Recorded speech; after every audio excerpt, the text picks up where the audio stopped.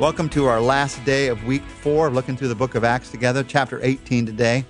And as I indicated yesterday, one title you might give to this chapter and one of the events that happens in this chapter is Paul hits the wall. You might think that the Apostle Paul was some kind of perfect believer who never struggled in his faith. Well, if you think that, you've never read closely the letters of Paul. And if you have read those letters, had the opportunity to do it, you see he faced discouragement. You see he faced difficult times. And we see one of those points of discouragement in this chapter. In chapter 18, Paul comes to Corinth. And the trip, this second missionary trip to this point, has not been an easy one. They've wanted to go certain places, and God has said no. They went into Macedonia, and they were chased out of Macedonia. Bad enough, but then even worse, especially for Paul, such an activist. He goes into Athens, and he's pretty much ignored. A few people come to faith, but they don't even give him attention. They just ignore him. You read between the lines of what's happening here, and Paul's confidence in what he's doing for God is just about on empty. What does God do for him? What does God do for you when your spiritual confidence is running on empty? Well, two things happen in this chapter. Two things that God does for Paul and two things that God will do for you in your life. First, for Paul, God refreshes him through relationships. He wants to do that in your life too. You are not doing this job of faith alone. You're not living the life of faith alone. So when you get on empty, get around other people. Don't try to live it alone. God refreshes him through relationships. Chapter 18, verse 1. After this, Paul left Athens and he went to Corinth. There he met a Jew named Aquila, a native of Pontus, who had recently come from Italy with his wife Priscilla, because Claudius had ordered all the Jews to leave Rome. Paul went to see them, and because he was a tent maker as they were, he stayed and he worked with them. Priscilla and Aquila become good friends of Paul, and they are ministry partners. They, even more than that, become close friends, and they work together. They make tents together. Here is Paul at a point of discouragement in his life and ministry, and he finds some friends, and God refreshes his life through those friends. They just do some simple work together, and in doing that simple work, they talk about God and who he is. Now, Paul continues to preach and teach during this time. He's preaching and teaching in season and out of season, even when he feels like it, even when he doesn't feel like it. But I believe that this relationship with Priscilla and Aquila, God designed it for Paul. God used Priscilla and Aquila in his life to bring him encouragement. God refreshes him through relationships. What does God do when your spiritual confidence is on empty? He gives you just the right relationship. Look for those people in your life that can build you up. You certainly don't need those people who are tearing you down, who are sucking the life out of you when you're spiritually on empty. Look for some people who will build you up. Make some tents with some people. God refreshes you through relationships. And then a second thing happens to Paul. God gives him a new vision. Once he's refreshed, it often happens this way. First you get refreshed, then you get the vision. You're not ready for the vision until you're refreshed. First he gets refreshed, and then a new vision. Verses 9 to 11. One night, the Lord spoke to Paul in a vision. Do not be afraid. Keep on speaking. Do not be silent, for I am with you, and no one is going to attack and harm you, because I have many people in this city. So Paul stayed for 1.5 years teaching the word of God. 1.5 years in Corinth. He comes in discouragement. He's been chased out of this city, not listened to in that city, and now all of a sudden he spends the longest time he has in a city, 1.5 years, preaching the word of God, telling them the good news of what God is doing. Amazing. He had no idea the doors that God was going to open. But God knew. And because he knew what he was going to do, he gives him an assurance in this vision. Now, for Paul, his visions were often very, very immediate and also very clear.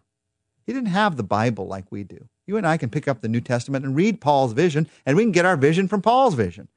You think, why doesn't God do the same thing for me as he did for Paul? Well, one of the reasons is he did it for Paul. So you can learn from it, so I can learn from it. And what do I need to learn from this vision that was given to Paul? There are 4 assurances in this message, assurances that you might need to hear today.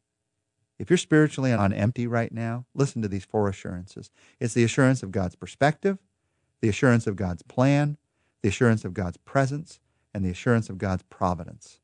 First, God's perspective. God's perspective is in the 4 words, do not be afraid. Now, why would God tell Paul not to be afraid? Because he was afraid. There's no need to say, do not be afraid unless you are afraid. You think the Apostle Paul never faced fear? He certainly did here. But it doesn't seem like he's under attack at this moment. It's not fear for his life in the same way as some other cities. It seems like he's afraid that the ministry won't go forward. He's afraid that maybe he won't have as much impact as he hoped he would have in ministry. Now, alongside of that, there may very well be the fear of what might happen to him physically. We don't know, but he's faced it again and again. And sometimes you can only face it so many times, and you think, I just can't face it one more time. I'm afraid of one more word of criticism. I'm afraid of one more failure in that ministry. I'm afraid that I'll go one more time and the people won't show up. I'm afraid of it happening again, Lord. Whatever it was, God said to Paul, do not be afraid.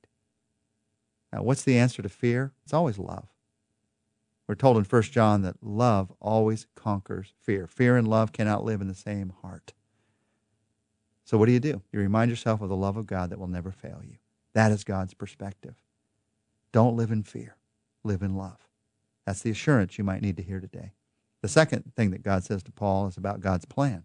He says to him, keep on speaking. Well, that's what he's been doing. So essentially, God says to Paul, keep on doing what you've been doing. That's my plan for you.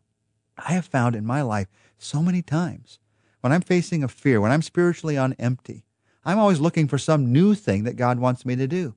And when I finally get myself to a place to listen, to let go of the fear and to listen to the Lord, I found so many times he says, no, just keep doing what you're doing, but do it with my heart. Keep on doing what you're doing. This new vision that God has for you may be to keep on doing what you're doing, Mom, and raising those kids, or Dad, and being with those kids. Maybe to keep on doing what you're doing in that business and having that integrity in a tough place. We want the new thing. God just wants us to live in a new way. So God's plan is keep on speaking. Maybe you need that assurance today. The third assurance that God gives to Paul in this short message is the assurance of God's presence. He says, for I am with you. I am with you. And whatever you're doing, remember, I'm right there. I'm right with you. Well, that's our promise as believers today. God's Spirit is with you. God is with you. You are a temple of God's Holy Spirit. There's nowhere that you can go that he is not with you. You may feel alone at times. I sure do. But you're never alone. You may not feel his presence at times, but his presence is there. And in assurance, you remind yourself, God is with me even here. God is with me even now. That's the assurance you need today. God is with you. That's the assurance you need today. Keep on. That's the assurance you need today. Don't be afraid.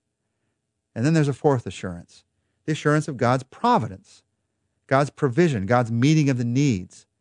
In this case, he says to Paul, it's very practical for Paul, no one's going to attack you and harm you because I have many people in this city. Now, that's what indicates to me that Paul may have been afraid not only of an ineffective ministry, but also of being harmed, because God says no one's going to attack you or harm you. He's tired of being attacked and harmed. So God says, I'm going to not let that one happen here.